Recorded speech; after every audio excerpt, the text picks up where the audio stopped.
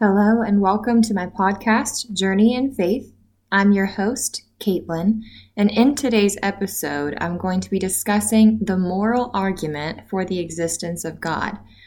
This is my 6th episode of this podcast, and if there are any topics you'd like me to talk about in the future, go to my TikTok. It's kate.oliver22 and comment under my videos about my podcast. Let's get started.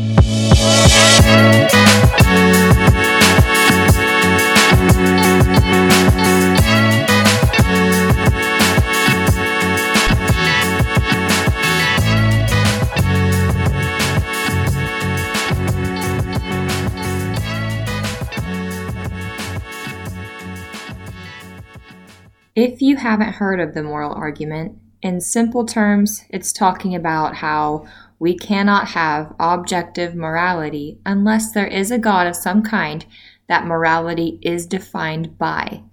Many atheists don't believe in objective morality, but rather relative or subjective morality. However, most, if not all, believers in subjective morality cannot live it out. For example, if they are wronged by someone, they will most likely impose their morals on that other person and tell them what they did was wrong, rather than staying consistent intellectually and saying something like, from my perspective of morality, you're wrong, but I understand that from your perspective of morality, it may be okay.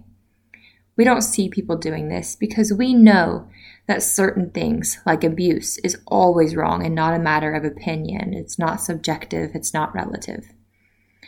So how does this support the evidence of a God? Well, if there is no God that defines right and wrong, who decides what is right and what is wrong? It would be decided by people or a society. And we know in our hearts that a society is not always right. If we look back at society in America a couple hundred years ago, or Germany around 100 years ago, it isn't a matter of opinion that slavery or genocide are wrong. Most of us know right and wrong because God's moral law is written on our conscience, and I mentioned this a few episodes ago. God has told us that he has written his law on our hearts, and that is why even non-believers follow his law and feel guilt for breaking it. He mentions this in Jeremiah 31 and again in Romans chapter 2, verses 14 through 15. So everyone has morals and can say something is right or wrong, but someone who is an atheist can't explain where that morality comes from unless they say it's from a society or people, and again, that causes an issue. Some say it comes through evolution, but as I mentioned, genocide and slavery was not that long ago. After thousands and thousands of years, these things are still occurring in modern societies. And people's selfish agendas can sear their conscience. This is why we cannot trust morality from people. And it makes you think why any of us even have some sort of idea what right and wrong is.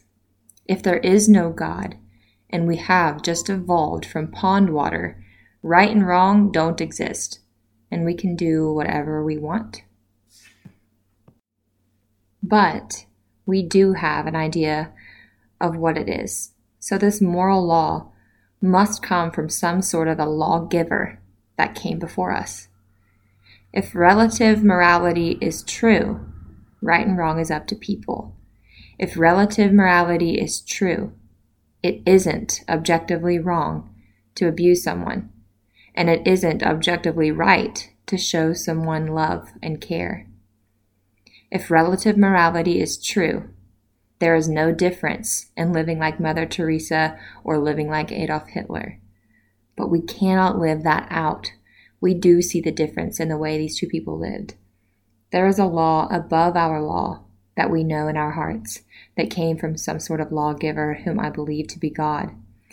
This argument cannot be used to say it is the Christian God, but I will be talking about more arguments for the existence of God being the Christian God in the future.